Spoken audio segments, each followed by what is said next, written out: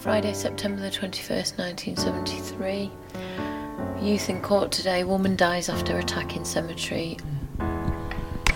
She never regained consciousness after being found seriously injured in Bakewell Cemetery on Wednesday week. In February 1974, a jury at Nottingham Crown Court took just 1 hour to convict Stephen Downing of the murder of Wendy Sewell in the cemetery of Bakewell in Derbyshire. Wendy Sewell was a local woman who'd been brutally attacked on a bright sunny day. She had a lot of personality, very chatty.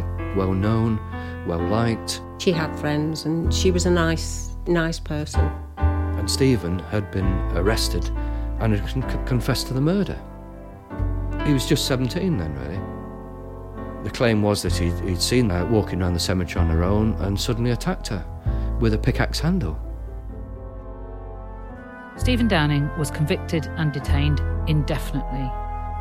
He was 17. Case closed. Fast forward to 1994.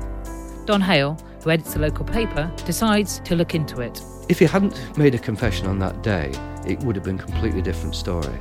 After 8 years of investigation and campaigning, Stephen is freed. He spent 27 years in jail, the longest sentence ever served by any prisoner for a miscarriage of justice. But no one has been convicted for Wendy's murder. Her name has almost disappeared and sometimes been grossly slandered. I was quite shocked at the way Wendy Sewell was portrayed. I remember reading things saying she was a bit of a slut and she was promiscuous. Through this series, what I want to do is to put Wendy back in the picture. Being murdered ended Wendy's life. It shouldn't define it. I'm Lucy Ditchmont, and this is Reporter Murder in the Graveyard.